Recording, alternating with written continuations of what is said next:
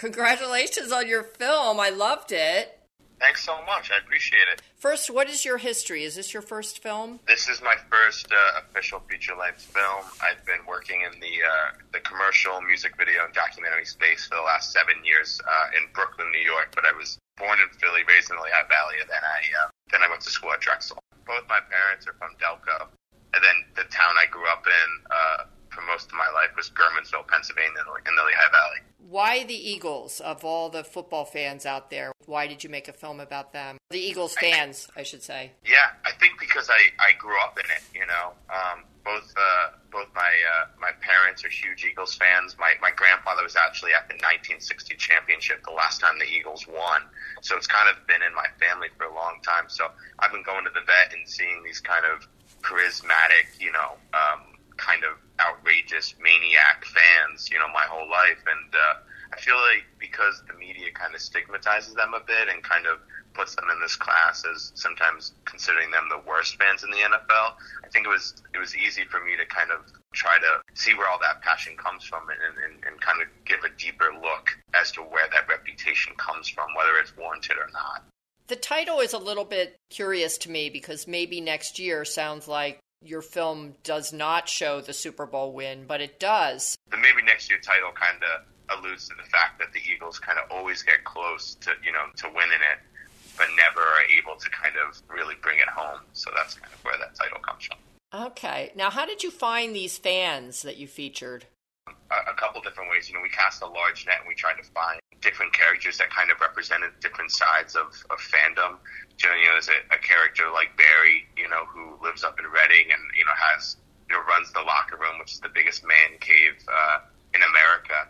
And, you know, we thought that he kind of represented identity and that, you know, so much in family, you know, so much of his fandom is wrapped up in who he is and that he loves his family, wants to put on these big parties in this, like, kingdom of Eagles that he built. So we found him through, you know, just hearing about the locker room and hearing that it's, you know, about the man cave. And then Eagle Shirley, we found out through the radio, listening in the morning, you know, her calling in and you know, we knew her passion would be great to kind of represent, you know, a different side and also, you know, having a woman's perspective on the material.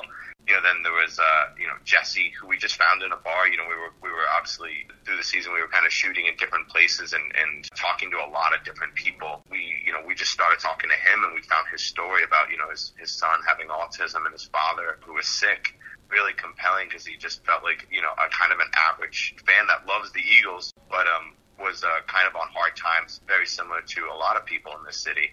And then there was Brian, you know, who runs his YouTube channel. We felt like he represented anger and so much of the frustration that Eagles fans go through. So we felt like the four of them kind of were a good way to kind of look at the season and look at fandom through their eyes. Yeah, really interesting people that you found. Did all four of the fans come to the premiere?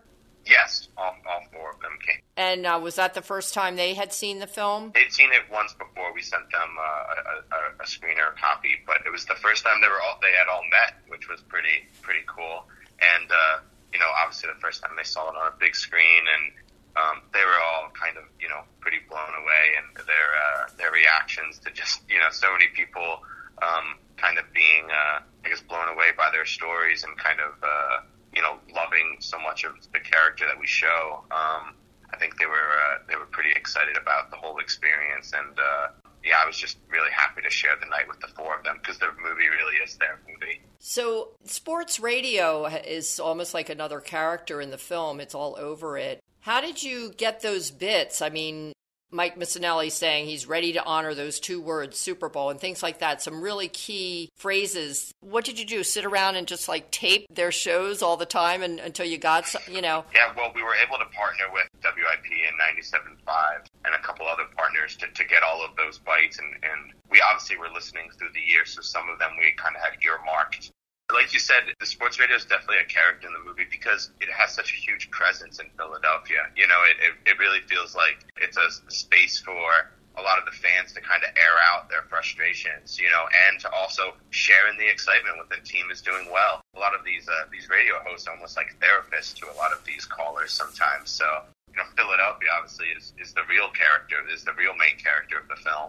And we wanted to try to have as many voices, you know, kind of represent the city as possible. I wanted to ask about the music, too, because I thought that it was very ethereal and moody and very subtle. Who made the music for your film? The music was done by the composer Jackson Greenberg. And, for us, the approach was to kind of represent the sound of the area. We used a lot of harmonica and saxophone, and then also something that just felt very atmospheric, so you can kind of take in a lot of the feeling of the town, and not, let it overtake, your feelings, but almost kind of guide them. Well, it must have really been a very exciting experience for you to premiere this in Philly. I mean, it hasn't been shown anywhere else yet, right? Correct. No, yeah, we premiered it Monday. It was the first time it was shown publicly, and to be honest, it was one of the best nights of my life. As a boy growing up, an Eagles fan, this is a dream come true. I mean, just the Eagles winning was a dream come true, and something that I've been waiting for my whole life, and my family, they've been waiting for their whole life. So then to be there and capture all of the magic of the city, and then premiere it in front of all these fans, and on Monday, and have their reactions, hear what they think, and be able to relive it, and people were laughing and people were crying, and it was a beautiful night, and I'm really excited to continue to share the film with more people. How would it have been different if we hadn't gone to the Super Bowl that year? I mean, you started filming it, obviously, not knowing. Yeah, I think it would have been more about the fans, more about how they kind of continue to live and die with it. I think, obviously it was beautiful that they won, and that really gave us the ending that we weren't expecting. But I think if they would have lost, I think it would have just been a story about hope and almost similar to Rocky in some ways, right? I mean, if you remember the first Rocky, he doesn't win, I think the film would have maybe had a similar approach in the idea that, it's really about the town coming together and believing, and even if they would have lost, it would have been about, what it meant, what the road meant to be there, and believing in someone like Nick Foles and the underdog mask and all the other things that kind of came along with it. And even if we would have came up short, I think it would have really been about kind of the heartbreak, but also some of the beauty and what sports can still do to people, and how it can bring a city together. But I think the fact that it did lead to the Super Bowl, you can say that now about the film, that this is a film that captures that year leading up to the Super Bowl. It just makes it so much more important and historical, So I think it kind of lifted your film to a whole other level of importance in a way. 100%. No, I'm extremely lucky that they won. Like you said, from a historical standpoint, I have something that people will be able to reference as the first. I mean, you always kind of remember your first, and this is something that they could win this year, they could win next year, I think, but I think that year people will always remember and hold it in pretty high regard. So what do you think is going to happen with this film? Are you going to try and put it into other festivals? Are you hoping to get a distributor out of this Philly Film Festival screening? Yeah, so both right now. We kind of just have our fingers crossed. Wavelength Productions is the company that helped make the project that we partnered with, that was instrumental in making the film possible from the very beginning, and they've had really big success with films like Won't You Be My Neighbor and Knock Down the House and Where's My Roy Cohen, both at festivals and through distribution. So we're hoping that we're going to be able to get distribution, and also hoping to take it to a couple more festivals. Good. Well, I wish you well with it. Thank you so much for taking the time and wanting to spread the word about our film.